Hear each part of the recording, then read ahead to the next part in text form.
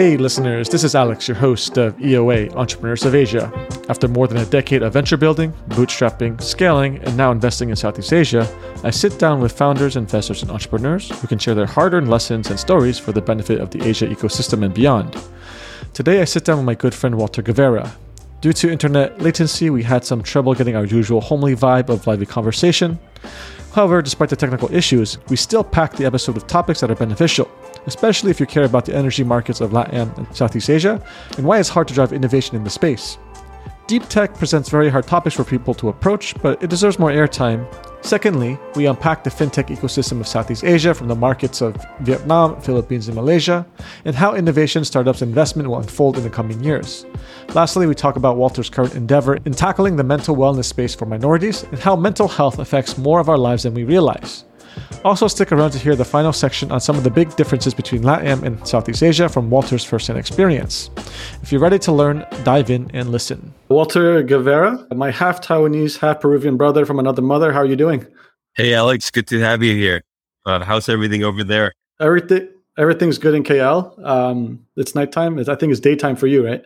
Yeah, it's daytime. It's 8 a.m., but happy to have you. Where are you currently? I'm in Fort Worth. In Fort Worth in Texas. Okay. Fort Worth, yeah. Yeah, Fort Worth. Cool. So today we have with us Walter, co-founder and CEO of Therapy Go, an online therapy platform provider which provides telebehavioral health via chat and video across LATAM in four countries. Did I get that right? That's right. And you were born and raised in Peru? I was born in Washington State, and I grew up a significant part of my life in Costa Rica. Oh, in Costa Rica. Oh, that's right. But which side of your family? You're from Peru originally, right? I mean, your family. My father, yes. Yeah, father. Okay. So, but you grew up in Costa Rica, which is probably very different than Peru, where you have one. Well, your company's headquartered in Peru, right? So, given the times, we are a Delaware C Corp. We have I would say more than half of the team in Peru. That's right. Okay. So you're kind of leveraging the remote work, but you're trying to probably get an investor base from the US. That's correct. So, I mean, we've talked about this before. Do you feel more Latin American or more Asian, I guess? Right. So I guess in the social aspect, in the sense of always wanting to hang out and say have a barbecue and such, I guess I would be more Latin American. But on the other aspect of, let's say, introspection, family values, respecting the elders, being a foodie, I would consider myself more Asian. Fair enough. We'll briefly discuss your background.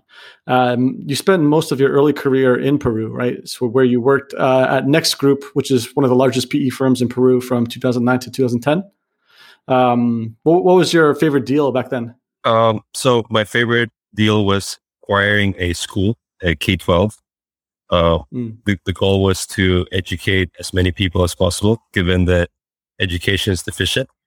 So we acquired a small 3-school setup, and part of the deal was to roll it up. So nowadays it's closer to the target, which was at the time was 100 schools. I believe now it's around 60 schools. So it's a very big chain. Then you also had some experience raising money for institutional investors? Well, yeah. So back in the day, we made some slides and went around institutional investors. One of the big ones, I mean, at the time it was a new name for me, but I'm sure you know Temasek. Yeah, of course. Yeah. So, but mostly a big chunk of the money came from family offices. So in Latin America, kind of like Southeast Asia, a big chunk of the money is with families. Mm-hmm. And then you spent quite a few years doing energy, where 2009 to 2011, you worked for a company called Inkia Energy, which is a utilities provider for electricity. They do production, transmission, and distribution across 9 countries in Latin America. Is that correct? Yes, that's right. So that was my first really international experience. We focused on gas powered thermal and hydro in terms of new development. And the footprint was all over the place: Dominican Republic, Guatemala, Chile, Peru, Colombia, and so forth. And we even tried to acquire assets in Poland and the US. But ultimately, that didn't go through. And really, the exciting part was focusing on the new technologies. So at the time, combined cycle gas was relatively new for the region, and highly efficient, and considered a greener energy than existing heavy fuel and coal. And the other interesting project was a huge hydro, close to 600 megawatts, which is the second biggest in Peru. And we worked in a whole bunch of renewable energy projects. So if you go to the Dominican Republic and you see some wind turbines, it might have been part of our footprint. Mm-hmm. Oh, nice. And then you continued your energy journey and worked for IC Power, which is a subsidiary of Israeli Corp, one of the largest, actually probably the largest holding company in Israel, founded by the government, right? So at the time, it belonged to the richest Israeli, Ofer Group. So it's both companies are related. Inkia and IC Power, they're related companies. Mm-hmm. Oh, they're related companies. I see. Yeah. So wearing the IC Power hat, that's where we were out looking for projects overseas. So that's how we went to Poland, and we're considering buying some assets over there. So the interesting thing about Southeast Asia and Latin America is that new builds include gas power plants, hydro, and such. But if you go to Europe, most of their new builds are renewables. So, but this creates a problem because renewable energy does not have an dispatch order. You just have renewable energy. You just take the energy whenever it comes in. Correct. So as a result, all of the low efficiency thermal power has to be displaced, right? And that creates a little bit of chaos. All the value is just lost then. For those existing projects, yes. And on the other hand, the renewable energy is much more expensive. So even though you have new power plants in the system, ultimately everybody's paying 3x more money for their electricity. I guess that explains a lot of why the energy sector moves a lot slower in terms of developing more innovative or even adopting more renewables.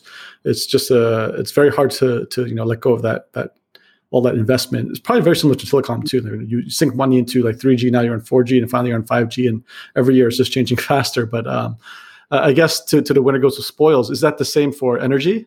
Well, it's similar in the sense that you have a long lead time to set up all those power plants. And on top of that, oftentimes renewable energy has to be subsidized. So you subsidize renewable energy.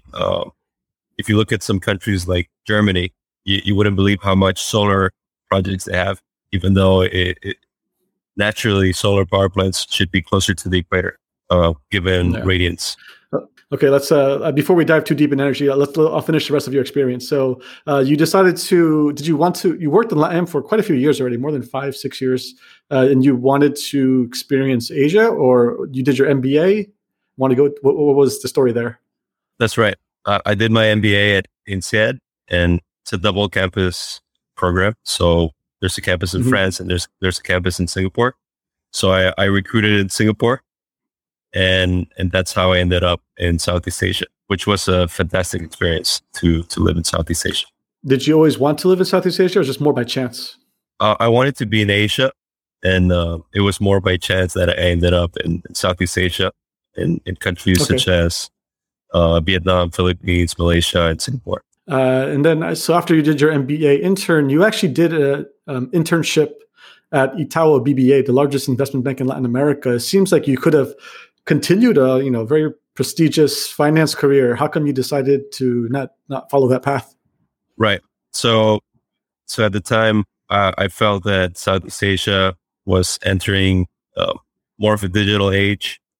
It was the beginning of all the rise of all the unicorns in Southeast Asia. So So I felt that I had to be closer to this because it would be more future proof. If you look at 2021, investment banks such as Goldman Sachs need to pay $110,000 just to hire first-year analysts. And the reason is that most of the young people want to work in technology or other industries.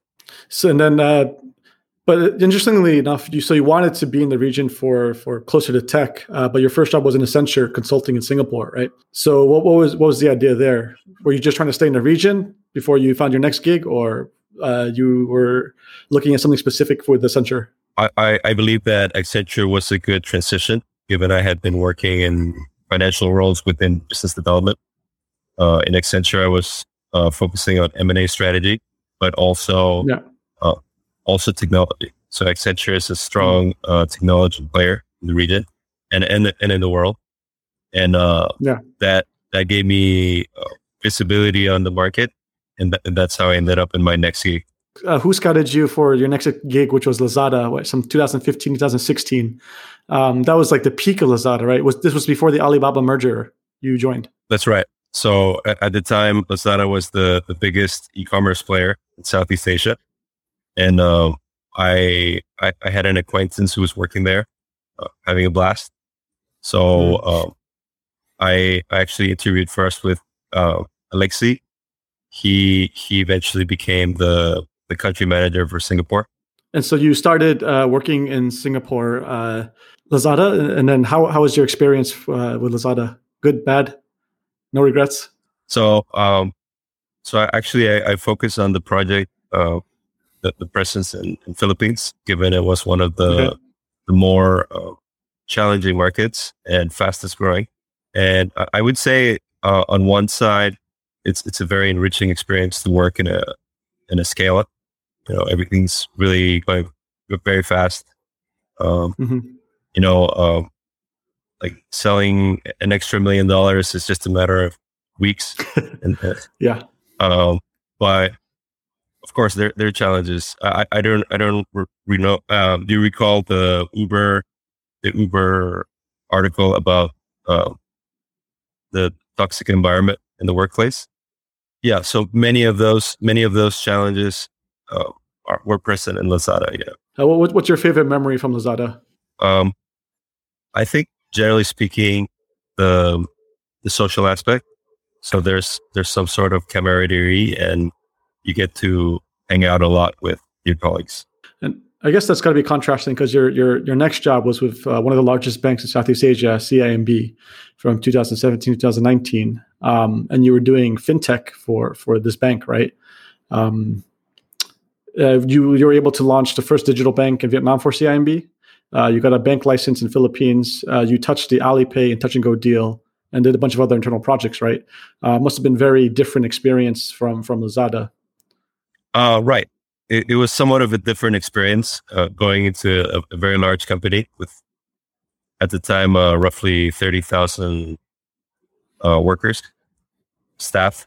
But in a way, it was similar to past experiences to do business development, market expansion, market entries. Yeah. So the Vietnam market entry was quite interesting because Vietnam, in my opinion, is one of the most dynamic markets in Southeast Asia.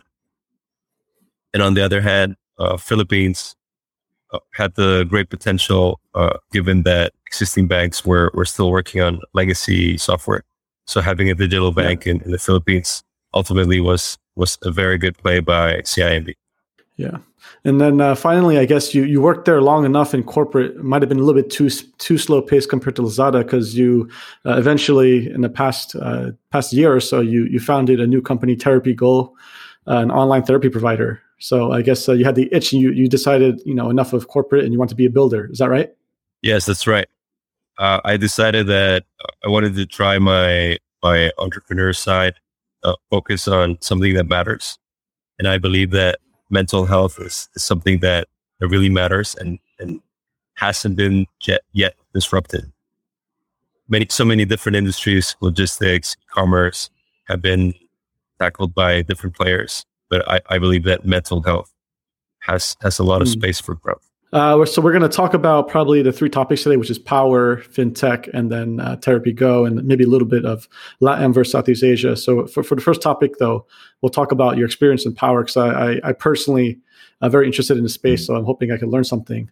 Back in 2011, when you were working there, what was the energy landscape like? What were the power players focusing on, and what were they thinking like the next big thing for the energy space?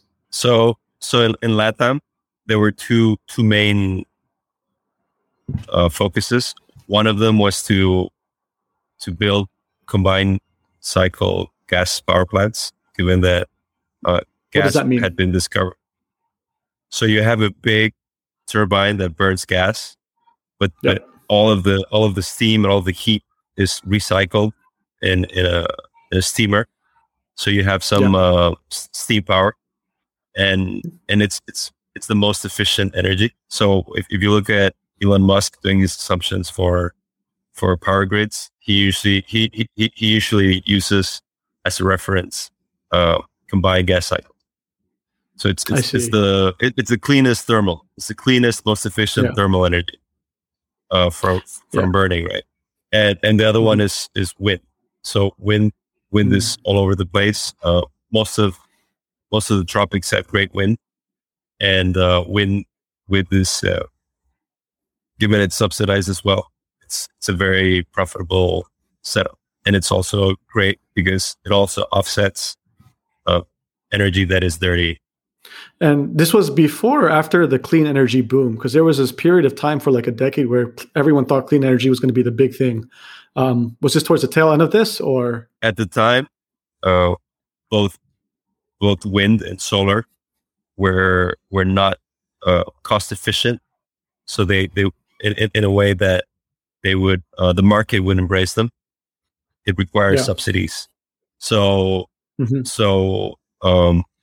with subsidies it works, but definitely you're creating market inefficiencies because it's a technology that cannot naturally compete with existing power. Okay, so it's essentially a cost issue. It's just required more demand for the investment to follow and to scale it up. What was the tipping point then? Because it seems like solar is a clear thesis now. I mean, it's clearly the way forward in the short and medium term.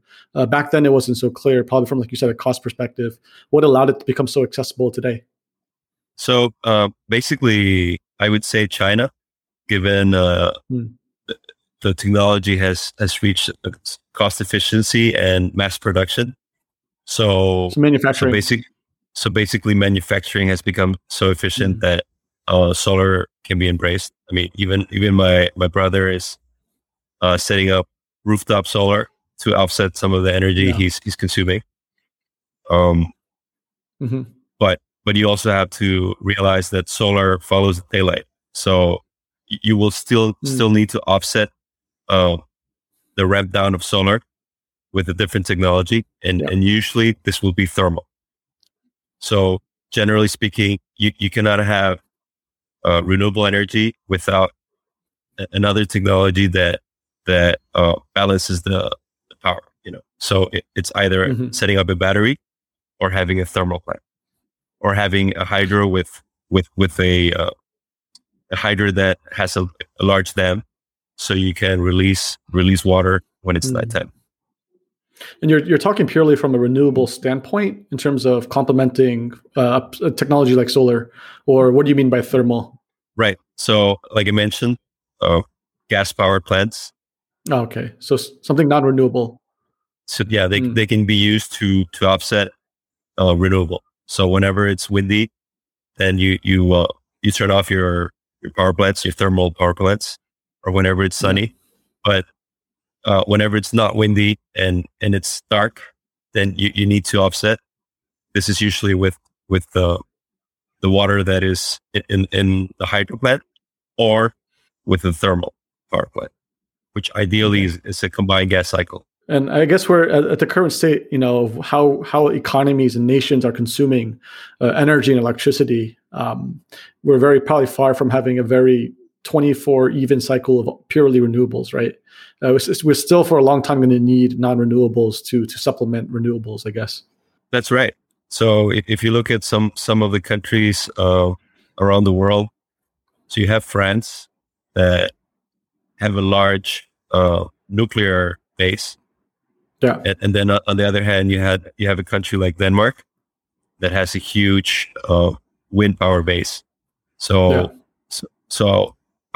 believe that in order to tackle climate change, you need a global initiative so that places like North Africa embrace solar, and places that have the water resources embrace hydro, and so forth. Yeah. So essentially, every country, it's just like international trade. You have to follow your competitive advantage and build renewable. That's probably the most efficient for what you have naturally. That's right. But currently, you have a whole bunch of solar and wind projects in Europe, and then you have thermal power in the Middle East and Latam, Southeast Asia. So it's a matter of optimizing this, and you can do this with the carbon credit market. Carbon credit market, and I think Europe is probably the most mature in terms of a carbon credit market and actual derivatives being traded for this. How come it's not more widely spread? The reason is that it needs to be a global initiative, and you have large fossil fuel producers. So you have the US, you have Russia, and you also have China that burns a lot of fossil fuels. So it's not in their short-term interest to embrace renewable energies and pay carbon credits for their emissions. But then why isn't solar even more widely accessible? What's the current impediment that we're seeing now? It's still not, it's not as easily, I mean, it's a lot easier than it was 10, 20 years ago, and it's quite accessible, but what's stopping the further adoption that we're seeing, like you said, in like North Africa or places in other parts of the world? Well, on one hand, you have the concentration of most people are in the northern hemisphere. You have people living in Europe, China, Japan, and if you look at the southern hemisphere, it's usually less populated. So you need to have the supply and the demand, and in order to have all these projects set up, you also need access to credit.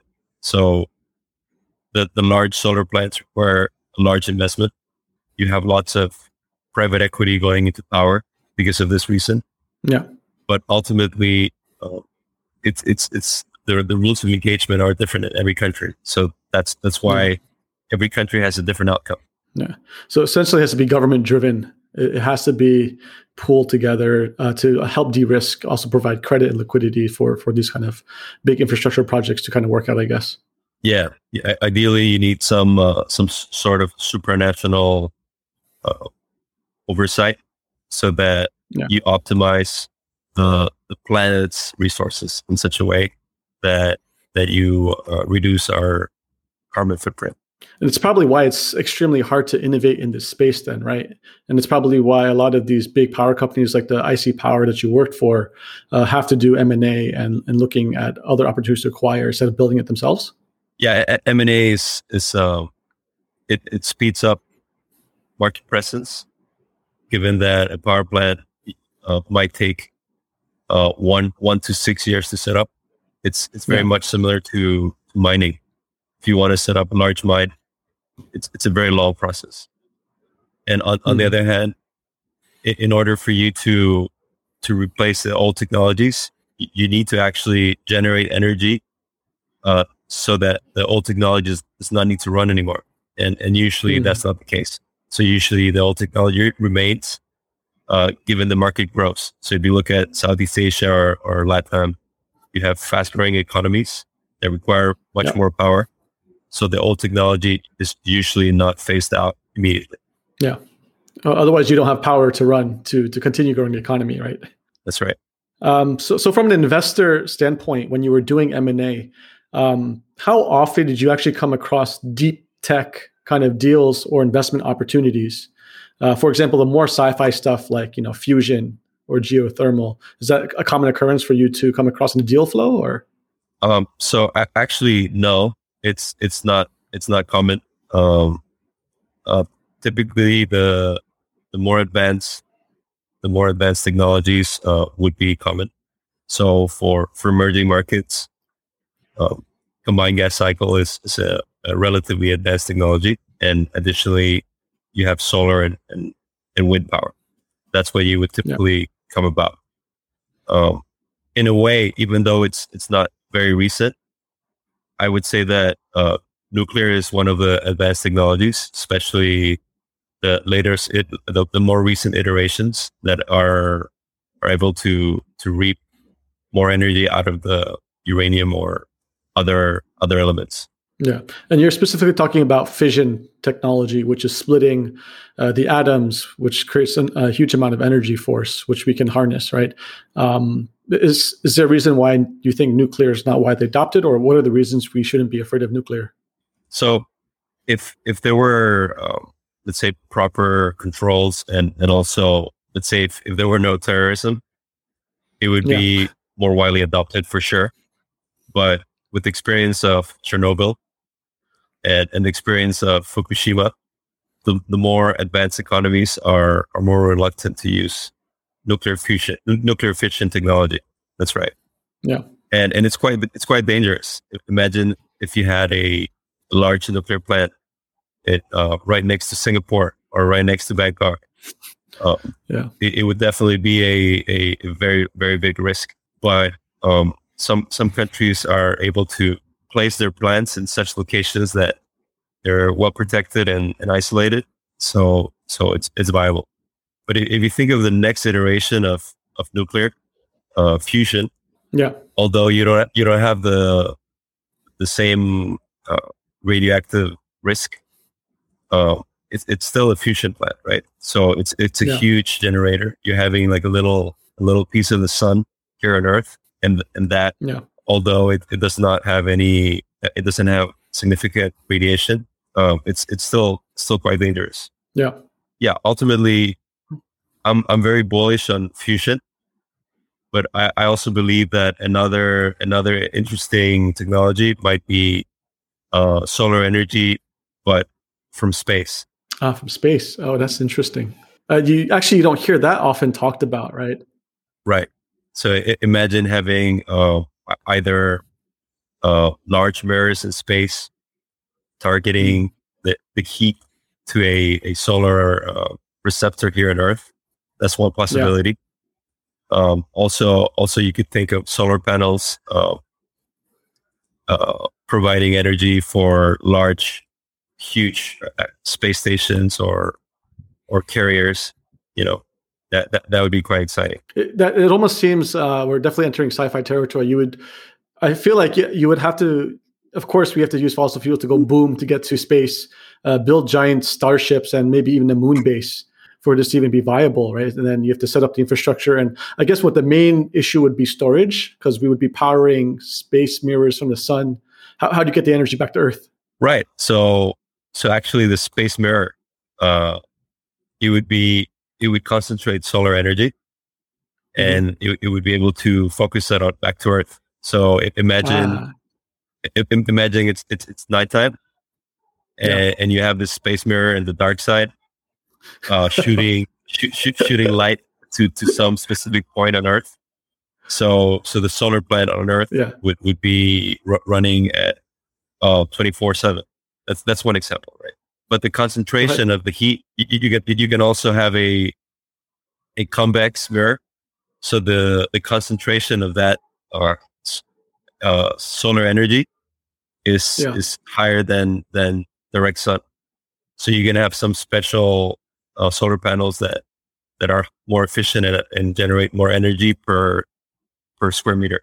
I mean, in terms of a feasibility, is this space mirror more feasible than the idea of fusion, or which one's more probabilistic to happen in our lifetime? I'm bullish on both, but given the recent push for space travel, I believe those technologies will become cheaper. So it might become cheaper to set up this type of technology.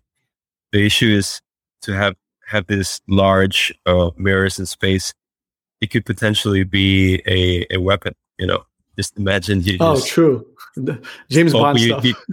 Yeah, James Bond stuff. That's right. Like Icarus. Yeah. You could destroy a whole city with a solar beam, I guess, technically, right? Yeah, technically, yeah. And so does that mean you're betting most of your portfolio on SpaceX, or where are you putting your money today?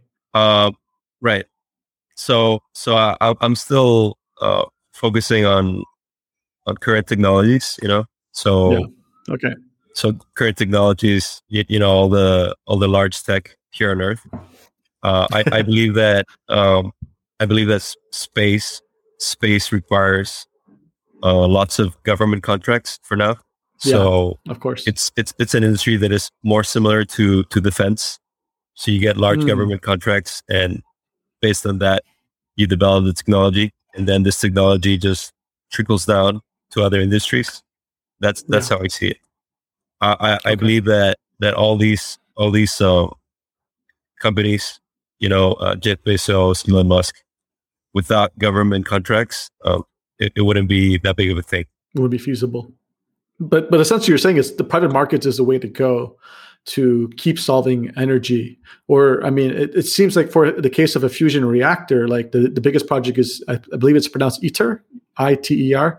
That's many multinational companies investing billions across decades, actually, right? So the reactor is expected to go online, assuming they can solve all the problems with, like 2040 or something, I forget. But do you think specifically these deep tech needs to be government led, or do you think private can actually find a way to first principles it and find some ways to make it more feasible, like basically like Elon Musk, right? Making it more accessible to actually commercialize it, right? Or do you think, this really needs to be still government for a long time? Right. So yeah, well, actually Elon Musk is a good example. You basically need a very, let's say, aggressive entrepreneur that has a clear roadmap, but ultimately you do need the government money. If you look at Tesla and SpaceX, they're taking tons of government money. So ultimately, it's a government play. And I believe ITER is definitely the way. It's a multinational effort. And it's just a matter of making the technology work or potentially exploring other ways to reach fusion other than the Tomahawk. Yeah. For example, ITER, I don't know, it feels like fusion is very early on in a cycle. If you look at the fossil fuel industry, specifically like oil, I mean, it's existed for 167 years, assuming, you're looking at the first commercial use was kerosene, right? Kerosene was the real reason why it took off. And then the first crude oil struck in Pennsylvania in 1859 for Seneca Oil Company, right? Edward Drake. So you had supply of the fuel, and then you had the commercialization. Then it's just a matter of kind of putting it together. But it still took 167 years to see where we are. And if you think about if you think about fusion, it's still, I don't know, roughly 80 years, if you want to say, from early 40s of research to practical implementation of nuclear bombs till now. So do you think we're going to, technology is allowing for a faster cycle, like we'll see in the next 30 years for real? Or do we still need to wait 150 years for this to actually become real and mature? Well, definitely technology is adopting much faster. Like if you think about parents, when our parents were born, there was no internet, there were no cell phones. There were no I'm not sure, but there might not have been lithium-ion batteries.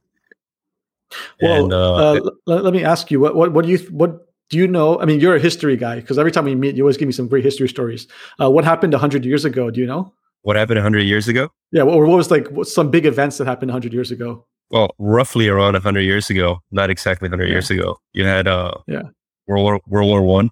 You had the Spanish flu. Yep. You had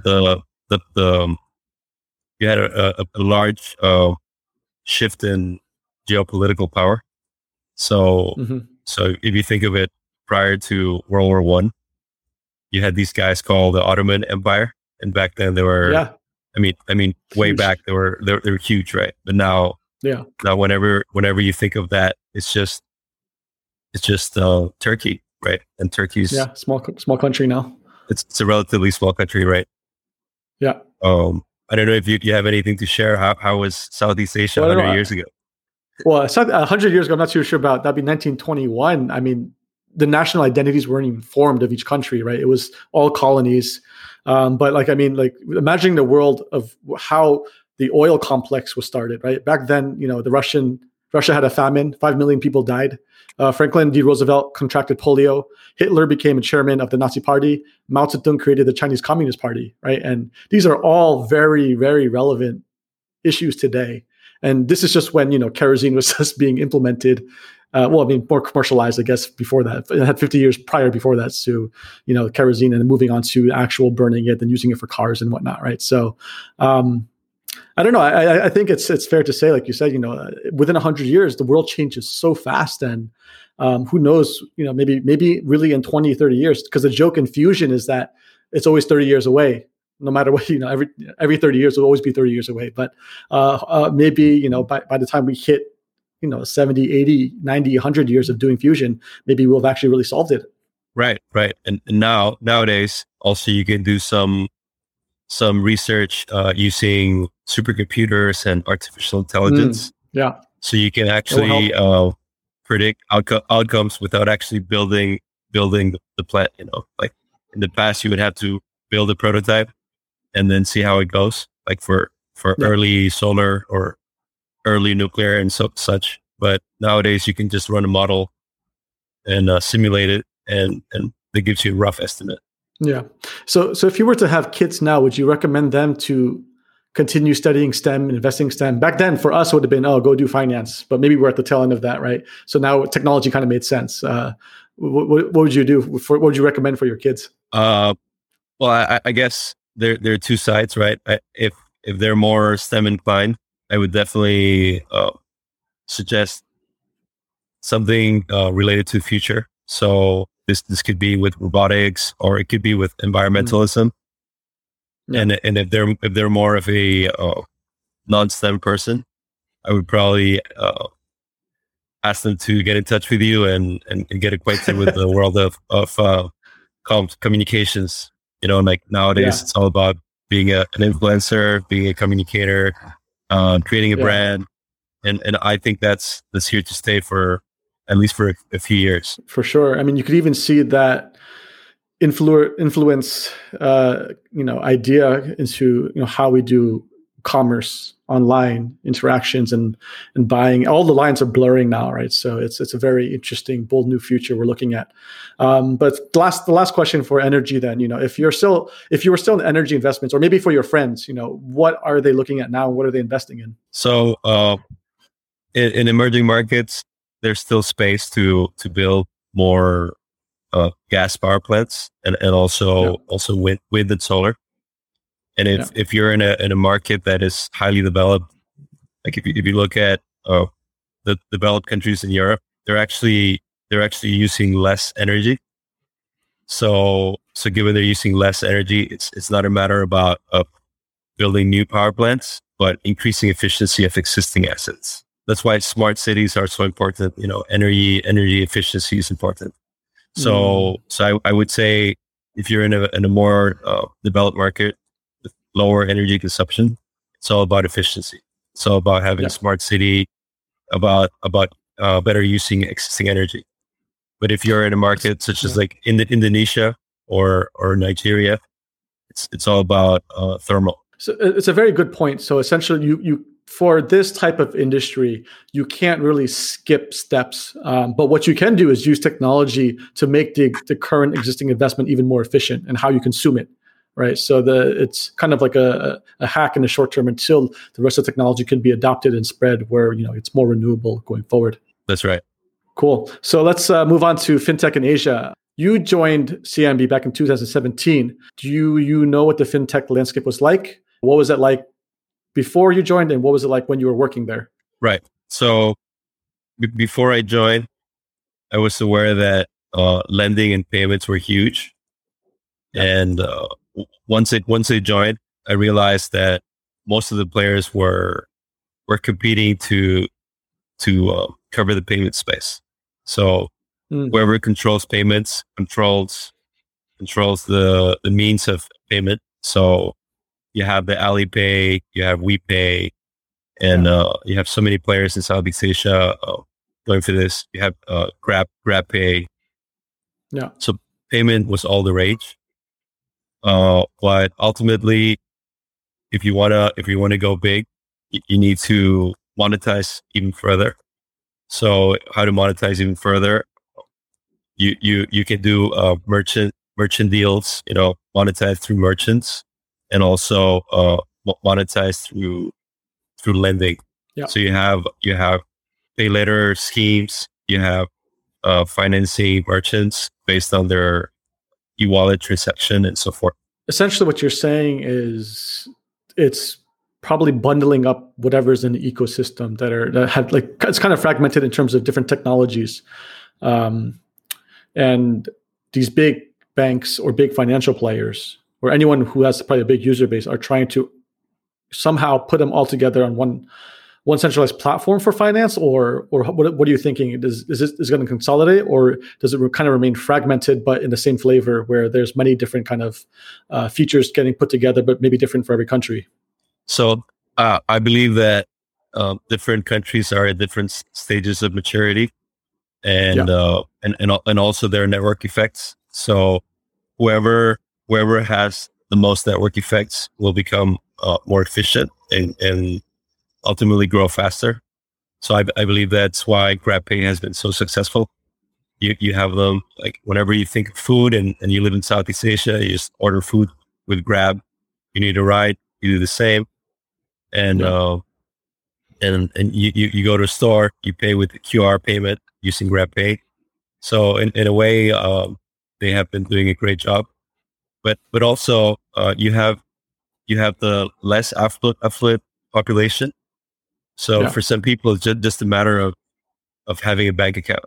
So you'd be surprised with how many people do not even have a bank account, right? So in a way, CIMB went for that to provide bank accounts for the largest amount of people, but also simplifying life. You just need to pay your bills. You do it on your phone, and you think of it, 10 years ago, that was unheard of in an emerging market. Yeah. And then if you look at the higher end of the spectrum, like for instance, you have lots of affluent people living in Singapore, Malaysia, Thailand. They need more sophisticated asset management.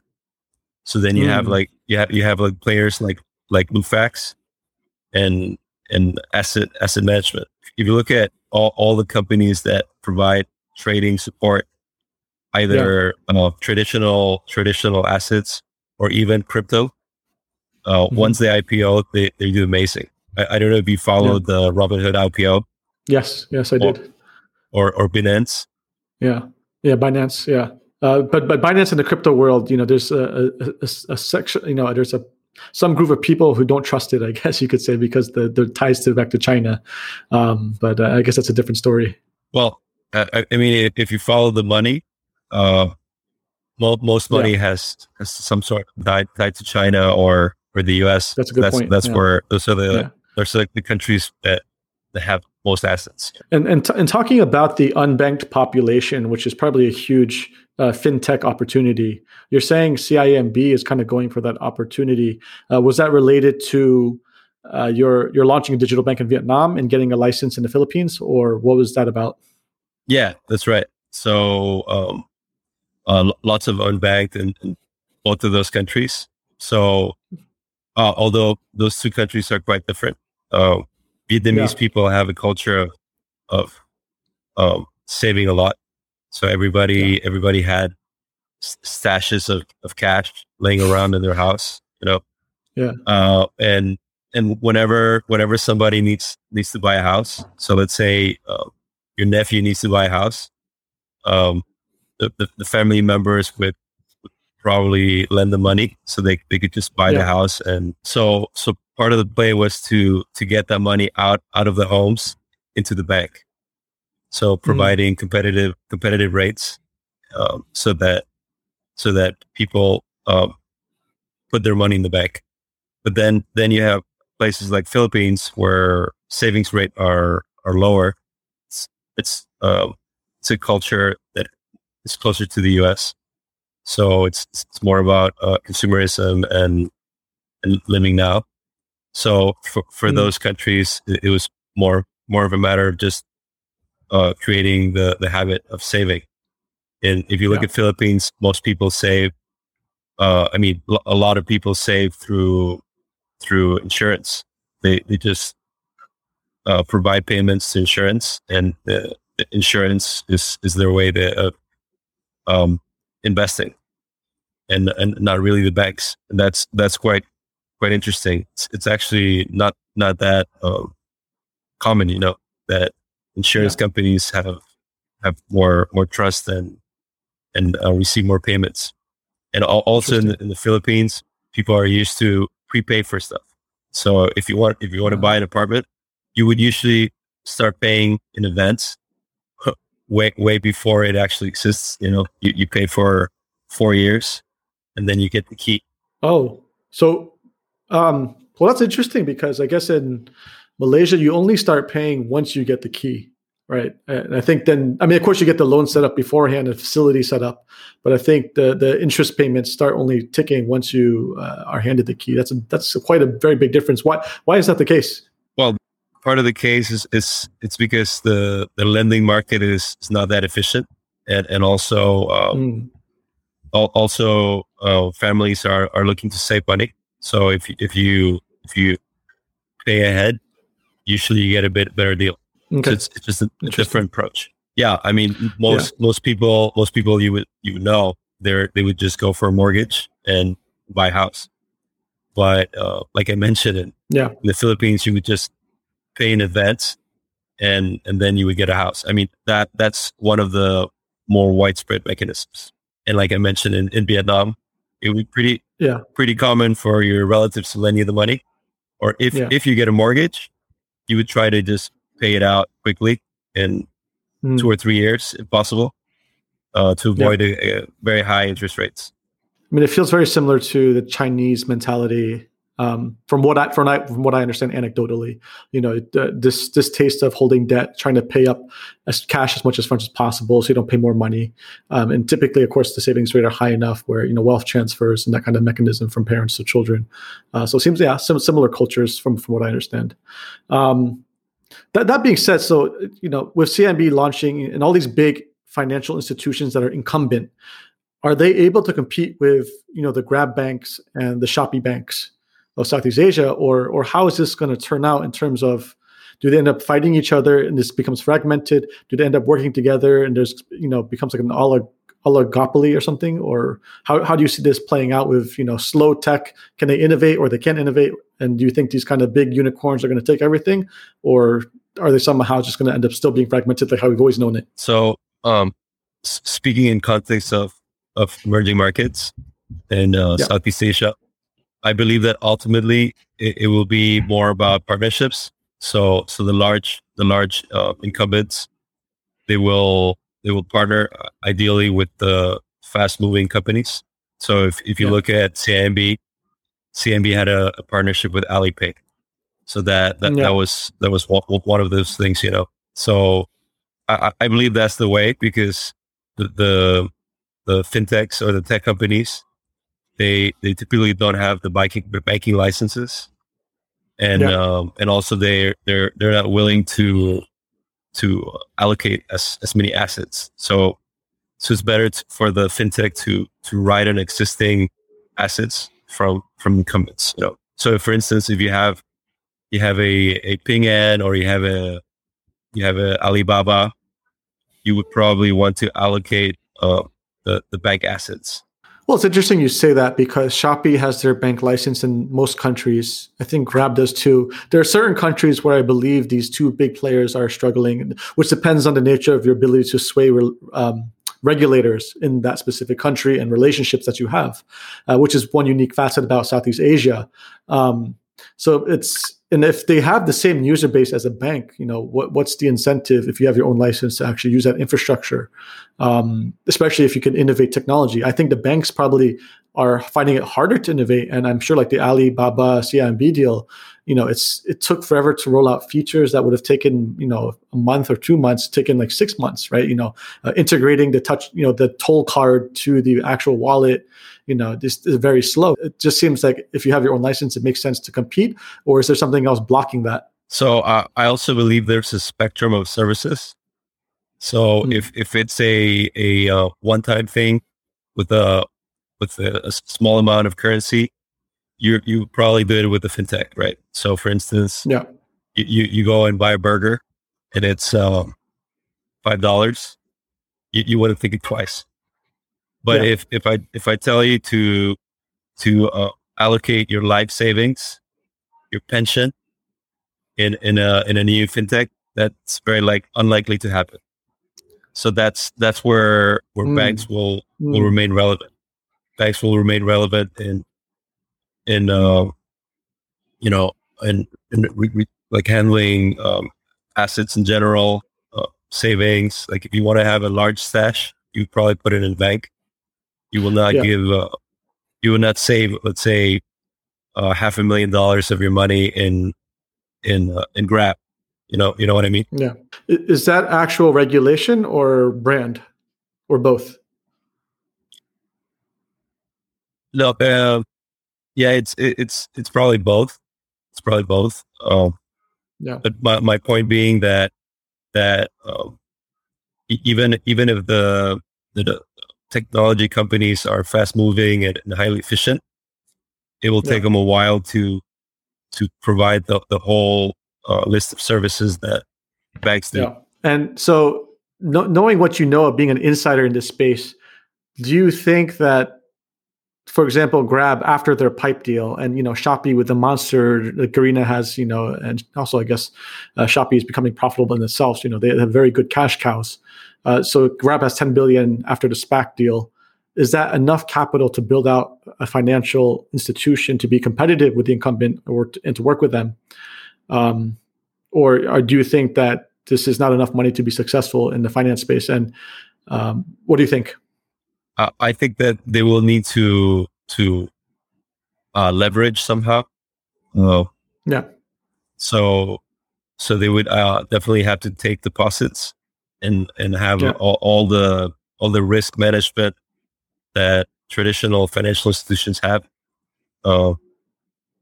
Given that oftentimes they're not as rigorous. You have the Basel Accords, and you have the capital adequacy and so forth. Yeah. So I believe that will take some time. So do you think? I mean, and this is still early days. This is still assuming these kind of players, Grab, Shopee, start working with local infrastructure and banks. This is not stopping other big players from like China or other parts of the region to come in, right? So it seems like it could get very competitive going forward. Do you believe this to be the case, that somehow more Chinese money will come down, or other interests from abroad will come in the space as well? Yeah. So as the space becomes more attractive and the middle class in these countries grow, there would be definitely space. I believe that initially competitors will just slug it out, but ultimately there will be a few winners, and those that require some sort of partnership to survive will do so. If you're backed by Tencent or Alibaba, your chances of survival are much higher. And they also and they also need you. They need you for your license, or they need you for your market knowledge or for your assets. So I think that's what everyone said with Lazada maybe a few years back, right? Right. But it's definitely exciting times, very exciting times. Yeah. With that in mind, for the last question of this topic, if you're investing or building in a space specifically for fintech, what would you be building now? So I would be focusing on. I would try to plug in to one of these large ecosystems. So, for instance, you could focus on lending for e-commerce merchants. That might be an interesting space, or another interesting space might be to enable offline businesses. So you just walk around with your with your Amazon wallet, and you just purchase in a little store in some village. So just connecting the offline with online. Great. So let's talk about Therapy Go, where you currently co-founded this company. What's the elevator pitch for Therapy Go? Right. So Therapy Go, we want to democratize mental health for people of color, focusing on Hispanics first. We're focusing on Latin America and North America at the time, but that doesn't take away that we have some clients even in Japan. Oh wow! Okay. We're doing this with direct to customer, but we also have partnerships with corporates to provide them wellness programs, and another feature we're working on is to make it a SaaS enabled marketplace. So our dream is that most therapists, they have a powerful tool to provide a better service to their existing and future customers, and out of those, we're able to source the best talent for those who need a special standard. So in order to provide services to corporates and also affluent audiences. Yeah, I mean, it seems like the way that this model has been deployed to great success in the U.S., and I think many countries followed, was corporates being the main kind of way to grow the company. With that in mind, it seems like you have some similar aspects to this. What exactly is the biggest pain point this model is solving for? Like, what value are you creating that was missing before, or that you're kind of innovating now? Right. So the value for the corporate, it's to have a productive, engaged, staff. Given that, like in recent times, turnover is so high. When a few decades ago, you would just join a company and you would probably work at least 10 years in a company. And even if you look at societies such as Japan, sometimes people work just their whole careers in one company, right? Now turnover is so high, and people are more worried about their careers than their companies. So we believe that we can increase employee engagement, lower turnover, and increase productivity. So that's for the corporate. If you focus on the actual individual, it's about having the right mindset, being for people to fulfill their potential. If you're a person that is suffering from depression, it's very difficult for you to reach your full potential. Like it's a matter about being productive and being in the right mindset. What's the difference between somebody, let's say somebody who grew up in Denmark or Netherlands and somebody that grew up in the Philippines? It's about opportunity. It's about mindset, access to personal growth. So traditionally in the US, these services have been provided typically to white Americans. But if you look at minorities, so African Americans, Hispanics, typically they have not access as much to mental health services, and we believe that by providing services to these populations, we can level the playing field. It's a very interesting point, especially vis-a-vis the minorities, and I never really thought about it. And I think probably one of the biggest criticisms you probably hear from, I don't know, investors or critics is there's got to be a cultural barrier that you have to overcome. Like these cultures of Latino cultures or even Asian cultures, there's a stigma, of needing to see professional help. People automatically box you in as, weak or, it's not normal, right? Do you engage these days, or that's not so much of a problem now? It's definitely a problem. So if just imagine yourself having a chat with your tiger mom. Hey mom, I'm depressed. She'll probably be like, I didn't raise any weakling.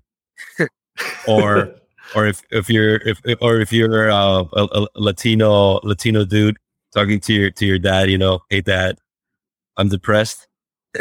He'd be like, man up, Yeah. So yeah, it's definitely an issue. There's a stigma, but that's what makes it interesting. Given these segments that are underserved, we believe that the way to tackle it is to make it cool and make it engaging. It's like J-Lo was having marital problems. So I mean, if you're having marital problems, it's cool, you know what I mean? Or Sofia Vergara, she was depressed when she was a teenager. And look at her now, it's like, it's pretty cool to be a depressed teenager now, you know what I mean? So it's about breaking the stigma. And I think with lots of high profile people, showing their vulnerability. So you have Michael Phelps, you have Simone Biles, and you have a whole bunch of other high profile figures. You have Demi Lovato, you have Britney Spears. So I believe people are understanding that it's perfectly normal. Like not everybody's at their 100% all the time, and it's okay to get out.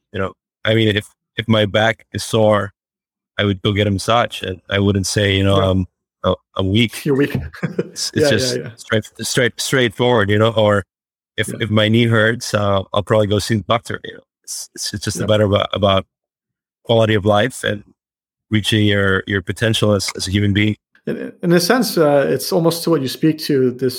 It's signaling for a good cause and through influence, right? So, and it probably makes sense for your marketing strategy to use people of influence to kind of change the perception and behaviors to accept it. And I guess a tricky part though is for the consumer side. How would you measure performance of you doing a good job on the B2B side, on the client side of big companies? You probably would look to retention and employee surveys, but how could you do this for the customer side? That's direct to consumer. Right. So for direct to consumer, it's a matter of using data. So we provide polls that provide satisfaction comments. So we question like NPS. Basically NPS, and we want to make sure that all therapists are of quality and not only technically proficient, but also that they provide empathy and they provide an environment of trust and of love in a way, so that people that are vulnerable can grow. We ensure that we touch point even after their therapy is over, just to make sure everything's all right. We provide content so that they are always engaged. Mailing. We also have some podcasts. With valuable information. So it's all about building community, I believe. Okay. So once this community grows and people notice that more people are in better shape, we believe that there will be a multiplier effect. And like you said, right? If we focus on minorities, the way to do this is different. Because if you think of it, several minority groups, they're not as individualistic. It's not. Most people in the U.S. soon will be people of color. Yeah, I think that's a fascinating point. If you really think about health holistically, this is a tiny slice of it, and if you can really own this niche, it lends to huge value creation across all aspects of mental health and well-being. I mean, we know, like, for example, the Calm.coms and the Headspaces are huge in itself. You see them branching off into other kind of content and other kind of aspects of, wellness.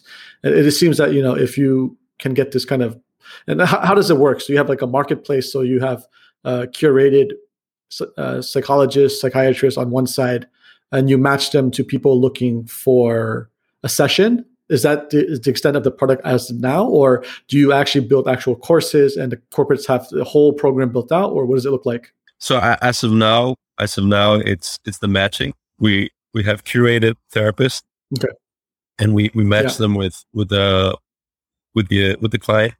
In this case, it could be an employee from a corporate, or it could be just somebody that drops by. But we want to work towards also providing courses and also focusing on a holistic approach. So I mean, if you're if you're depressed, there might be external factors. You might be binge eating, you might be binge drinking, or you might have a sedentary lifestyle. So all of these points are related. So we want to approach it holistically. It's not about just giving advice and just providing the traditional approach. Like, tell me a little bit more about your relationship with your father. It's more about understanding your 360. Like, who are you as a human being? Who are important to you? What do you do? And like you'd be surprised with the causes of different problems. Like for instance, obesity. Obesity is not a problem associated with just eating. It's a problem associated with also wealth. If you're not wealthy enough, you probably cannot be picky about what you eat, and I guess you eat more fast food. But then also, if you're not wealthy, life is not so rosy. You have different challenges in your life, and you want to get ahead. And oftentimes, these problems are carried on from one generation to the next. So for instance, if you grow up without a father, and then once you are a father, what's your role as a father, and so forth. You know what I mean? Yeah, I mean, I think. Well, I'm a pretty big avid consumer of apps, subscription apps specifically in the space. I'm a paid user for many things, from MyFitnessPal. I tried Lose It. I'm currently trying out Noom. I've tried out a lot of other things that I paid for. And what's very interesting is that I feel that all of these never satisfy fully everything you needed. And the way this kind of industry converges is this: you kind of need to put in coaching, therapy, wellness all together with actual physical touch points as like you would have a regular coach. So if you're doing sports or something, you have really high interactions. You could do it remotely with technology now, but you kind of need that accountability tied in with the learning like you see from Noom, tied with the tracking that you see from MyFitnessPal. And it kind of seems interesting that, I kind of don't like to say this, but it seems like a perfect blitzskill opportunity where you just raise a ton of money, build a beachhead of big users, but then you try to wrap it up into kind of one ecosystem, kind of like a super app for health, which, I mean, but I mean, I think from the perspective of solving value in this space with technology, me being a user, I think that's how I would see it. Do you think that kind of makes sense or no? Yeah, definitely. So if you look at large insurance providers, they all launch their lifestyle apps. So you have AIA, you have Allianz, you have Zurich. They launched their lifestyle apps, and it's all about having a healthy life. Like if you eat healthily, or if you exercise, or if you follow meditation and sleep, like you can even get lower premiums from insurance. So it's a win-win. If you have, do you want to give your information to the insurance? Yeah, well, that's the deal, But what's your alternative? You want to give your information to one of the big techs also? I mean, I recently we already do, right? Yeah, we already do, and more so every year, big tech is using more of our information, so that whatever you have in your cloud is being used by big tech. So I guess it's inevitable unless you buy one of those old Nokia phones. Yeah. Last question about Therapy Go before we move to the last section. How do you think about sizing the market? It almost seems it's a combination of old world market comparables, but it's almost a new way of solving it with new technologies. So how do you go about thinking, my current addressable market versus the total market that I could eventually get to? Right. So definitely the starting point is to focus on the addressable market and the old school way of doing it. How many people which is minorities for you, right? Yeah. So how many people need the service? How many people, what's a typical intervention? So typically between 6 to 10 sessions would have a significant impact on most people. If you have a super severe issue, like for instance, if you're undergoing chemotherapy or you have a severe depression or self-esteem issues, it might go longer. And if you have like you had a small mishap with your partner, then it might be less. So that's something we do. But if you focus on the extended market, so for insurance companies, there's a lot of space by providing them information on their patients, on how they're behaving, whether they're having healthy lifestyles, whether they have the right mindset and they're thriving. There's a lot of value in that information. There's a lot of value in educating, providing advice to people, courses, content, ebooks. So it's like you said, right? I think it's an evolving market. It's kind of like fintechs, going back a step, like what's a successful fintech? Is it just payments? Then you have companies such as Ping An that create an amazing ecosystem. Ping An Insurance. So I think ultimately that's the road. You would probably have some large tech plugging in a whole bunch of different providers, and I think that's where it's going at. So ultimately, the big names will enter the market, or expand their presence in the market. You have the Amazons, Facebooks, the Googles, the Alibabas, the Ping Ans. Yeah, great. Okay, so for the last section, what are the biggest differences between LATAM and Asia that now that you've been working for more than a year in LATAM and US and Asia? What are the big differences between the two East versus West kind of worlds? Right. So, I mean, there are lots of similarities and lots of differences. I would say that the similarities are on the side of how society is structured.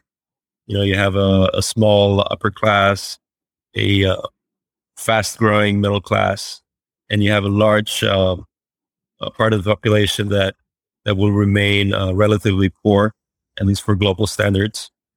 So those are some similarities. Of course, there are some just room for improvement for different services, education, healthcare. So there's lots of potential there for growth.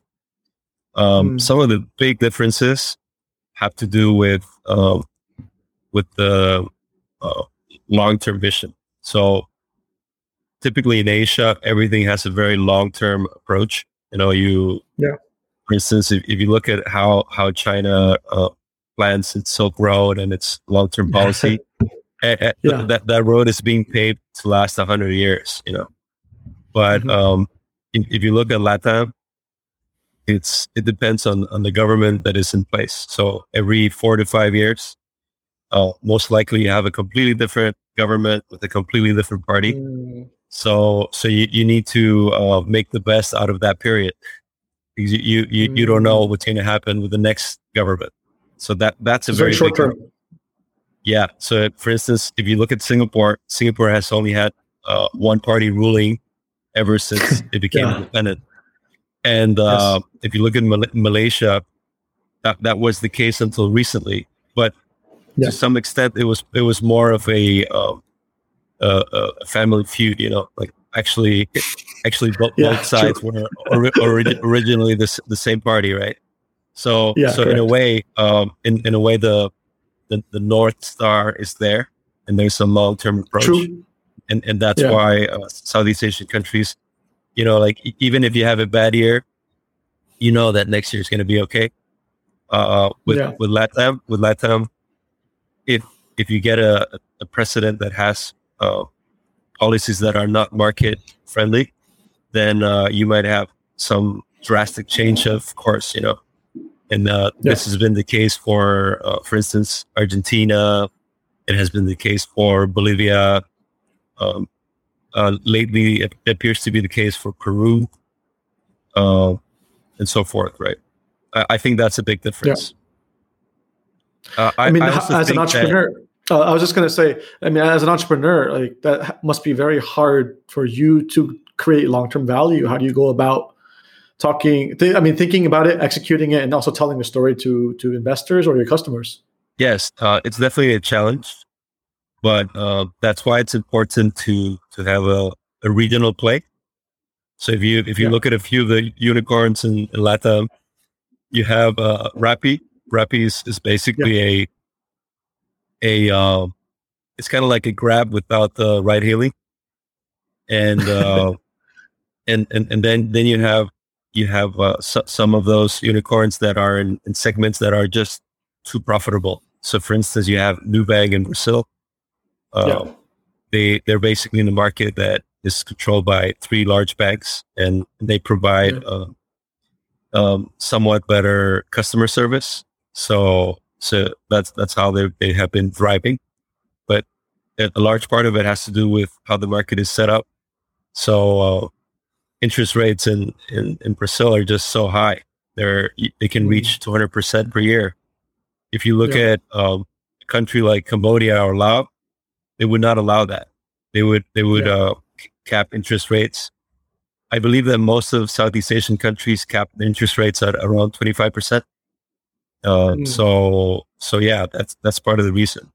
So basically, focus on a very inefficient segment of the market, or have an international play, and build on that narrative. So LATAM has a lot of opportunity. I would say it's one of the sexiest markets for venture capital, given that it's somewhat behind in different industries. Yeah, I guess and it's very interesting. We kind of see regional players in Southeast Asia, like Shopee, now have entered Latin America. So we see even further, border crossing, and ideas going to be shared even further. So I hope that you find, a huge success with TheraPigo, and we can see you back in Asia soon. No, actually, I've been talking to different people, and some people ask me, so when are you opening an Asia, setup, or actually those services would be interesting here, So I think once our SaaS marketplace is in place and it's more developed, it would be easier to roll out new countries. So for sure. Yeah. So I see it in the future. As we mentioned, right? Patients in general have not been that open to mental health services. But if you see it more as overall holistic wellness, I think people will definitely embrace it. If you tell a Chinese person, mental health will make you 20% richer, they'll be like, I'm game. Yeah, that's true. That's a very good way to market it. There are health players doing something similar to what you're doing, but my personal take is that it's more of this, try to get rich quick scheme, because funding was really big in the space in the US, and I'm not sure. I don't know the players that well, but it's just my take. But my feeling is, it's more of monetary incentives that they're looking for versus actual holistic value creation of driving better society forward and this kind of thing. So I look forward to hopefully seeing you build your big moat in Latin America and expand globally one day. Yeah, thank you. It's been a great call. So I'll keep you posted. Yeah. So before we wrap up, anything we want to plug for Therapy Go, or anything you're doing, or any final comments? Just if you're a savvy investor and want to focus on the Hispanic market in the US and Latin America, you can reach me at walter@therapygo.com. Perfect.